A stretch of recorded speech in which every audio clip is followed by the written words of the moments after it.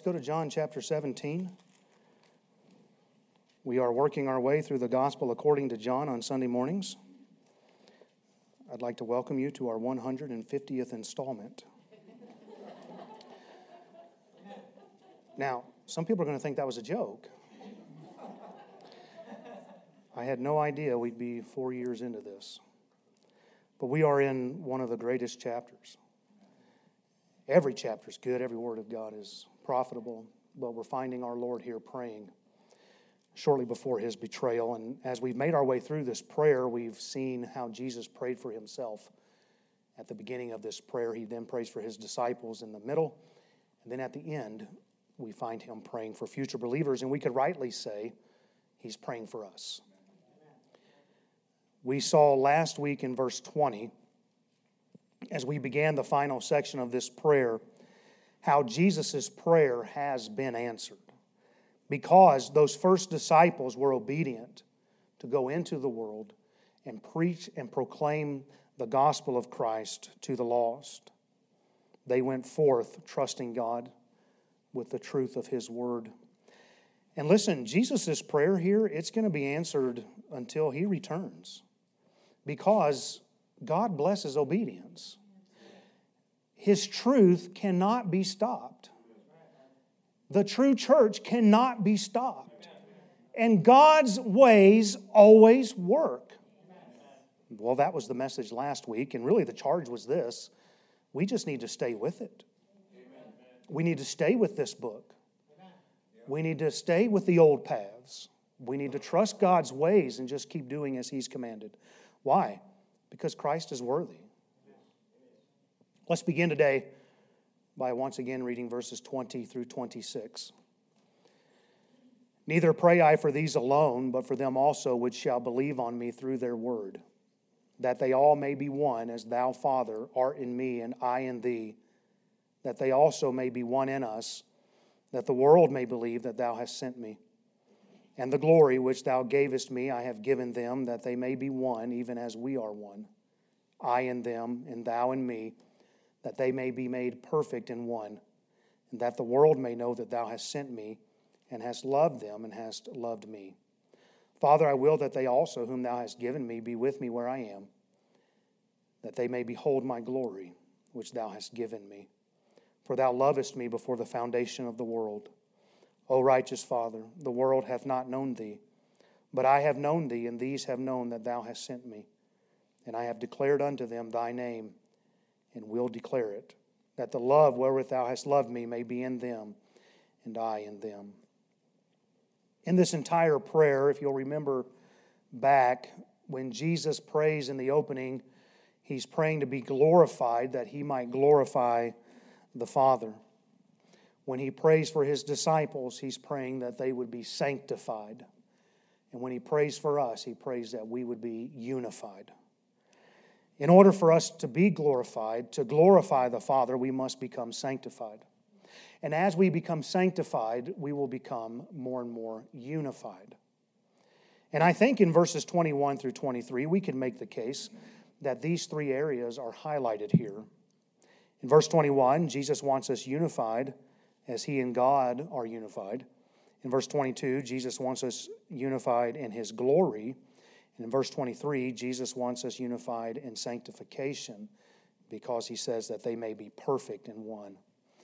And I mentioned last week after reading this text that there is no question Jesus' prayer is that we would be unified. Anyone can read that and with no help arrive to that conclusion. Jesus is praying for unification. In verses 21 through 23, we see the word one mentioned 5 times. That they all may be one. That they also may be one. That they may be one. Even as we are one. That they may be perfect in one. And when a people come together, when a people can become unified, their strength. Whether the cause is just or not. Well, how do we know this? We can observe this in our nation. We are seeing the opposite take place. We are a very deeply divided people. And our nation is becoming weak as a result. We are called the United States of America. But across the aisles in Congress, there's not much that unites us. We are made up of red states and blue states. Thank God we're the best state. You say, what color is this state? Gold. And we're made up of conservatives and liberals. And to a lesser extent, we see hints of this kind of thing even in our state because we're known as East River and West River. Obviously, West River is where it's at. And listen, this is nothing new. I'm not saying America's in a good place today, but we were once so divided that we fought an entire civil war over it. 215,000 men died in combat. 450,000 died as a result of combat. On top of that, 655,000 people lost their lives. Some would say we're on the verge of another civil war in our day, and I certainly hope that's not so. But by the grace of God, we were able to come together to some extent after the Civil War. And did you know there's even a town in South Dakota that is named in honor of that coming together after the Civil War? There's a town about 230 miles west-northwest of here called Gettysburg, South Dakota. And it was founded by Confederate and Union soldiers. And what a testament. These men who were once fighting against each other and firing at each other were now living in the same town in peace. And before the George Floyd protest, on the police department patch, you would find an American flag and a Confederate flag with a cannon in the center, just to commemorate what had taken place when the town was founded. And filed underneath the "It's a Small World After All" section, George Floyd's uncle lives in Gettysburg, South Dakota. In our region, we have an example of how being unified leads to strength. It was at the Battle of Little Bighorn in 1876 that the Lakota, the Northern Cheyenne, and the Arapaho tribes all combined under the leadership of that great warrior, Crazy Horse. They soundly defeated Custer in the 7th Cavalry Regiment. And we supposedly emerged unified after the Civil War and after the Great Plains Wars, but it's clear that we did not come out of that unified racially. We're still witnessing that today. And listen, I think the vast majority of Americans are not racist. But the answer to the problem is Christ.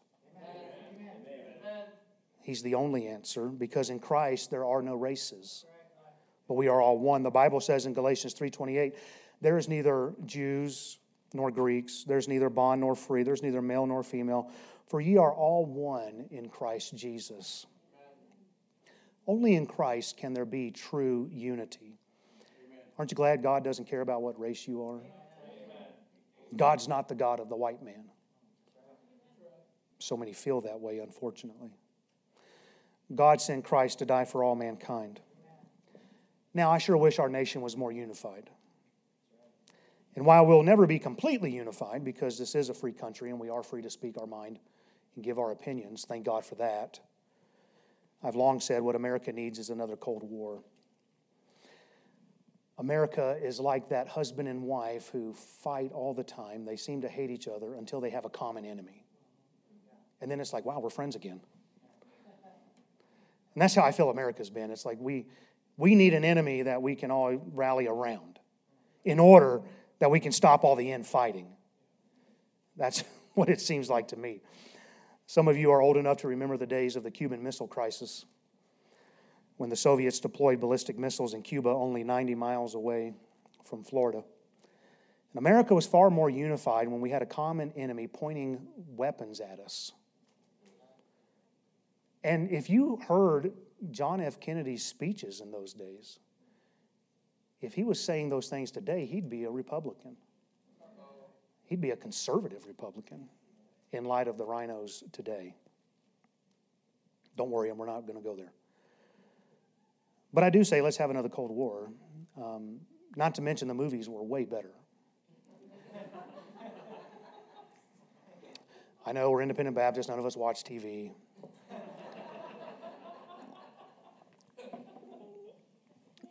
Look at how unified we were at the outset of the war on terror. It may have been brief, but we were unified. We had a common enemy to rally us together. All of a sudden, some of the infighting that was taking place didn't seem so important. And guess what? The church has a common enemy. Jesus says in this prayer, the world hated them. The world doesn't like us. Our enemy is Satan. If we would rally around that, then all the infighting would fade away. We'd stop pointing fingers internally. And we would focus on who we're supposed to be battling with our focus on Christ. Now, we're not to fight the world by physical means. But we are called to win them. We are called to go into the world and give them the gospel of peace. We are to be armed with the gospel. We're to point people to the Savior who died for them. Amen. Because this thing that we do, it's not about us. It's all about God. What we need to know, what we need to guard against and understand is Satan seeks to get inside and divide and conquer. Because the gates of hell can't prevail against the church. But you know what can? You let somebody get a burr, they get to infighting. Now we've got issues. Now we've got divisions and we have schisms and we have these camps that get set up. We become very divided and we can fall from within. This church cannot fail from without. It cannot. So how do you know that? I already quoted it. You say, well, what if they drive you underground? It doesn't mean the church has failed. It won't be the first time. But so many churches have closed their doors because of infighting. There was no unification. And listen, this mess we see on America's church landscape today is not what Jesus set up. It was not this denominational mess where we can't decide what the true church is. God's intent was for there to be local, independent churches. That's what we see in the 7 letters to the 7 churches in the Revelation. They were all located in Asia, and yet they were all independent. This is why we are an independent church. We are non-denominational, if you will. No one has the authority over us except for Christ. Well, then why the name Baptist, you ask? Well, quick sidetrack and I'll answer that. Because it's a good question. Well, first I'd point out that it's a Bible term. Started with John the Baptist. What did John do? He baptized. This is deep, amen. Look. I mean, now that I'm on full salary, this is what you get. He baptized. And proper baptism by immersion pictures the death, burial, and resurrection of Christ. Which is the gospel. That's what we believe. That's what we preach. We preach the gospel of Christ. And that's why I do not shy away from the name Baptist. Amen. In our case, the term Baptist, it also defines our doctrinal position when it comes to the way of salvation. We do not believe baptismal regeneration. Isn't that kind of interesting as I think about it? It's like, how come the churches that believe that are not called Baptist? Just interesting to me. And we can answer that because the word Baptist means to immerse, to plunge, to dunk. And so we don't believe in baptismal regeneration. We don't believe in sprinkling or pouring. We believe it has to be immersion to picture what Christ did for us. Baptism is an outward profession of what God has already done on the inside in the heart. And it pictures us dying to our old life and being raised again to walk in newness of life. Now, if I'm not careful, we'll talk about Baptist all day. So let me get back to our point here. And that is Satan seeks to divide and conquer. He wants to get within. Jesus said in Luke 11:17, every kingdom divided against itself is brought to desolation. And a house divided against itself falleth. I misquoted that, I'm sorry. It says, in a house divided against a house falleth. And we know this to be true from what is recorded for us in the Old Testament concerning Israel. They were once unified. They split into 2 houses, and they were brought to desolation. They began to fight against each other. We see this throughout history. We understand with the Greek Empire under Alexander the Great, after he died, it was partitioned into 4 realms, and they began to infight, and guess what? They fell. And churches today aren't as effective as they ought to be because there is so much infighting. And listen, I'm talking about churches of like faith and practice. Listen, my greatest heartache has been other Baptist pastors that hate me for some reason. And then they try to tear down the church. I didn't say the Catholics. It's so sad. Satan is getting an advantage by dividing and conquering. Now, I can't help what takes place in other churches, amen, and despite my efforts, I can't change their opinion. But I can help what happens in here. And we must never become divided internally. And just to be clear, we are not to seek for unity amongst groups that pervert the way of salvation. This isn't popular to say today, but I'm going to say it anyway. Many would suggest that, well, that's just a narrow position. Listen, when churches compromise salvation through Christ and other key doctrines, according to the Bible, we are not to unite with that. Now, I'm not an ugly Baptist. I don't want to fight people. I'm a pretty laid-back kind of guy, for the most part. My wife's shaking her head yes, because we're on camera. But we're not to join into this ecumenical movement that's sweeping our land. We're not to unify for unity's sake. In Ephesians 4:3, Paul wrote, endeavoring to keep the unity of the Spirit in the bond of peace. Why are we to endeavor to be unified? Well, the answer is given in verses 4 through 6. There's one body and one Spirit, even as ye are called in one hope of your calling, one Lord, one faith, one baptism, one God and Father of all, who is above all and through all and in you all. We're unified because there's not a bunch of different ways. And we're not to unify with those that deviate from the truth. I'm talking about corporately. I'm not talking about we're not supposed to win the lost, okay? But Jude teaches this, that we are to earnestly contend for the faith which was once delivered unto the saints. Jesus clearly wants us in here to be one. So what can we learn from our text about being unified? Well, I think the key is this. What is the basis of our unity?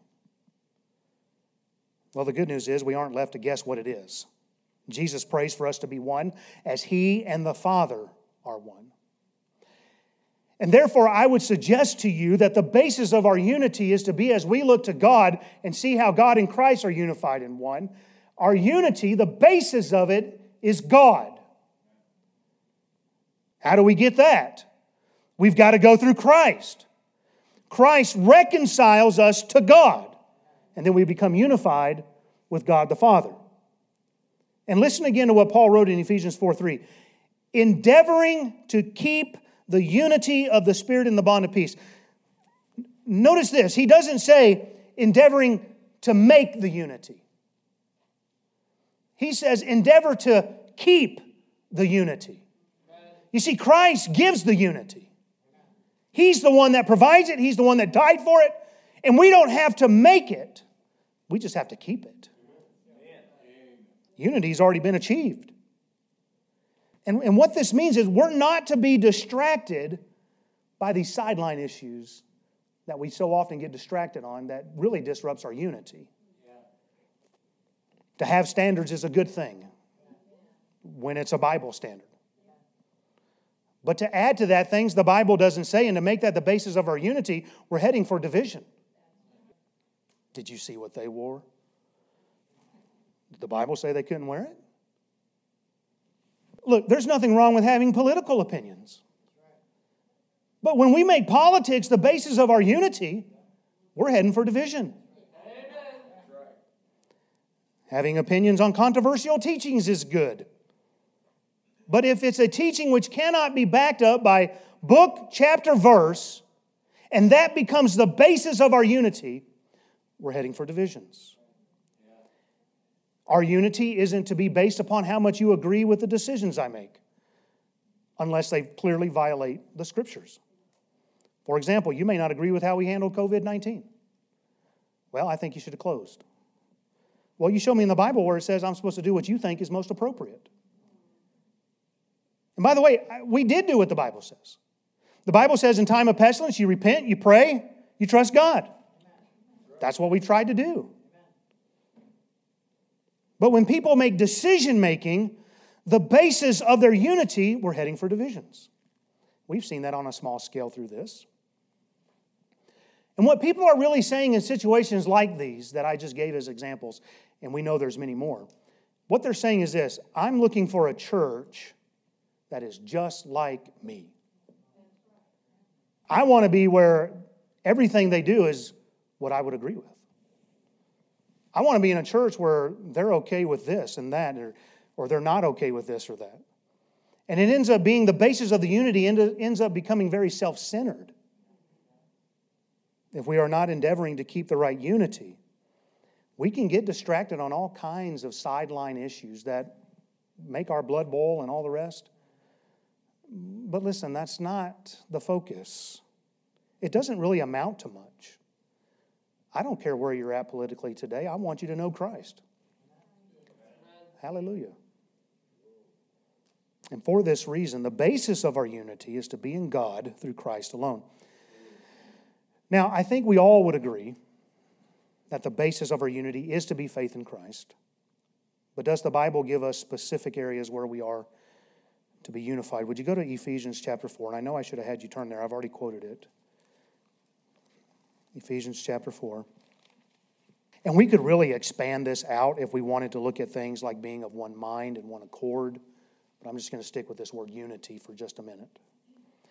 We see in Ephesians chapter 4, if you'll look with me in verses 11 through 16, and he gave some apostles and some prophets and some evangelists and some pastors and teachers for the perfecting of the saints, for the work of the ministry, for the edifying of the body of Christ, till we all come in the unity of faith and of the knowledge of the Son of God, unto a perfect man, unto the measure of the stature of the fullness of Christ, that we henceforth be no more children, tossed to and fro, and carried about with every wind of doctrine, by the sleight of men and cunning craftiness, whereby they lie in wait to deceive.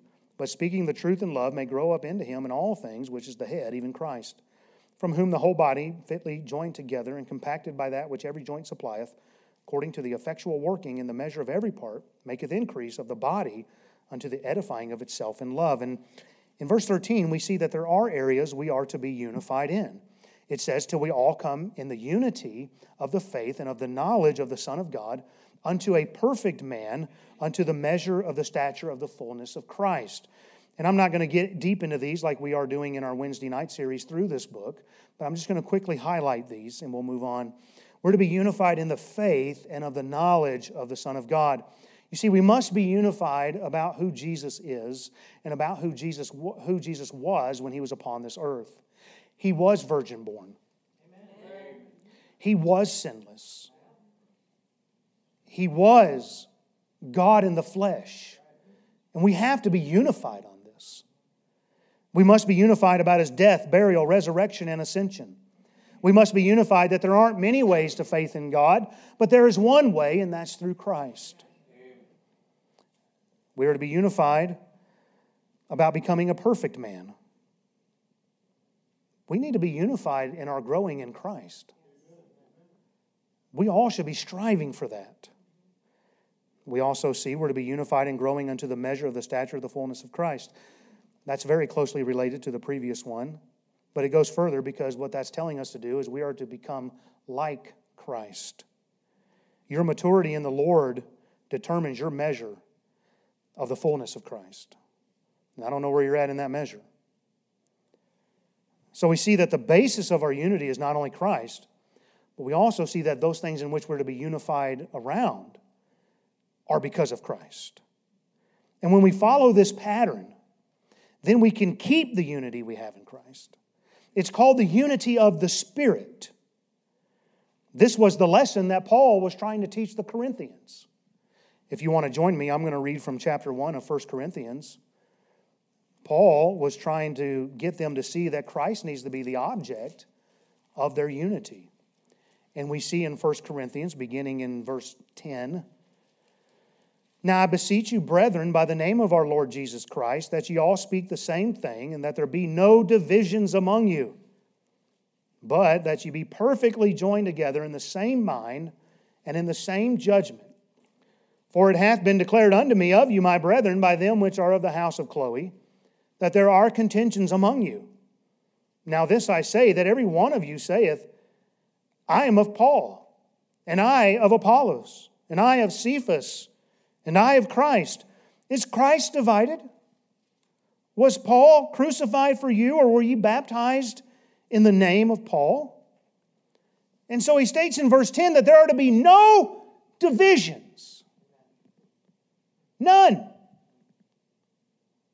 Verse 11, he explains how it's been told to him, wait a minute, I'm hearing there's contentions among you. What were they a result of, the divisions and the contentions? Verse 12 lets us know there were different camps within the church. Now listen, I'm not talking about different cliques. Like it or lump it, every church has cliques. There's going to be a guy that likes a 30-30. There's going to be a guy that likes a M9. Listen, there's just people that are different. Somebody's actually going to like soccer. And Brett, one day somebody's going to come along that likes soccer with you. Oh, see, y'all are going to end up being buddies. And the rest of us will laugh at you as you kick the ball. And so listen, those things happen. There's people who like hunting and fishing. There's people who like cars, sports. Those things happen, man. I'm not talking about that. I'm talking about these camps we get into where we are basing our unity upon an earthly man. Now, what would happen in Corinth if one of these three men took a different direction?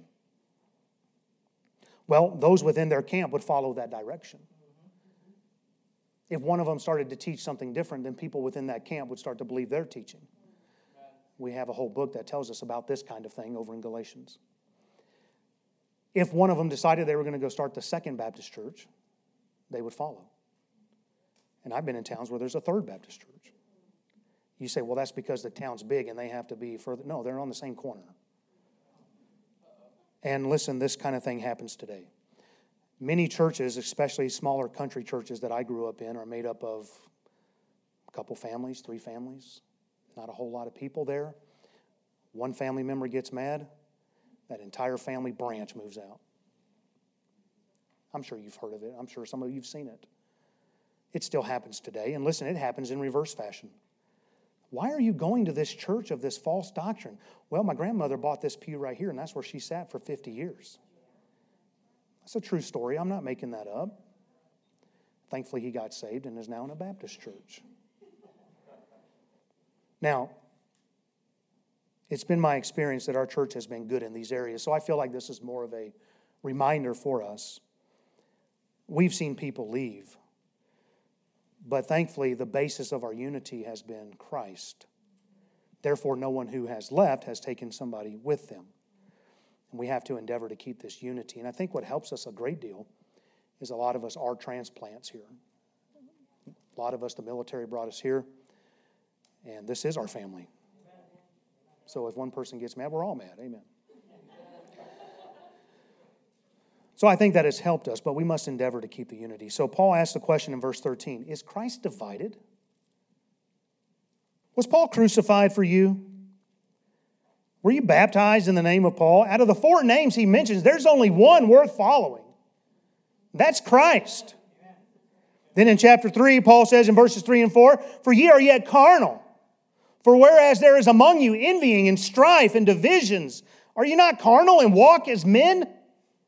For while one saith, I am of Paul, and another, I am of Apollos, are you not carnal? It is fleshly, it is carnality to come to church and to say, I'm of that person. God's not going to bless that. And again, I have to reference Ephesians 4:3, endeavoring to keep the unity of the Spirit.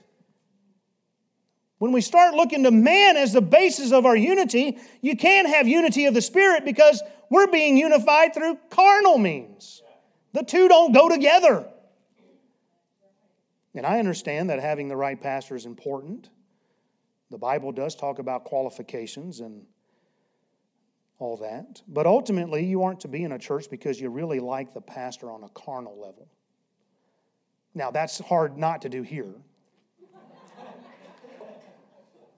So you're double blessed. But listen, if you look at the pastor, what you ought to say is, what's coming out of his mouth agrees with this book. Now, I know I've got to wrap this up, but really quick, back in John chapter 17, we see why our unification with Christ is so important. Why does Jesus pray so much about it right here? Why does he hammer this point? Well, we see in verse 21, Jesus prays there at the last half, that the world may believe that thou hast sent me. You see, we need to be one as God and Christ are one. We need to show God's glory. We need to be made perfect or complete because the world needs to believe in Christ. Amen. Why on earth would the lost seek to be around a bunch of people that can't even figure out what they believe?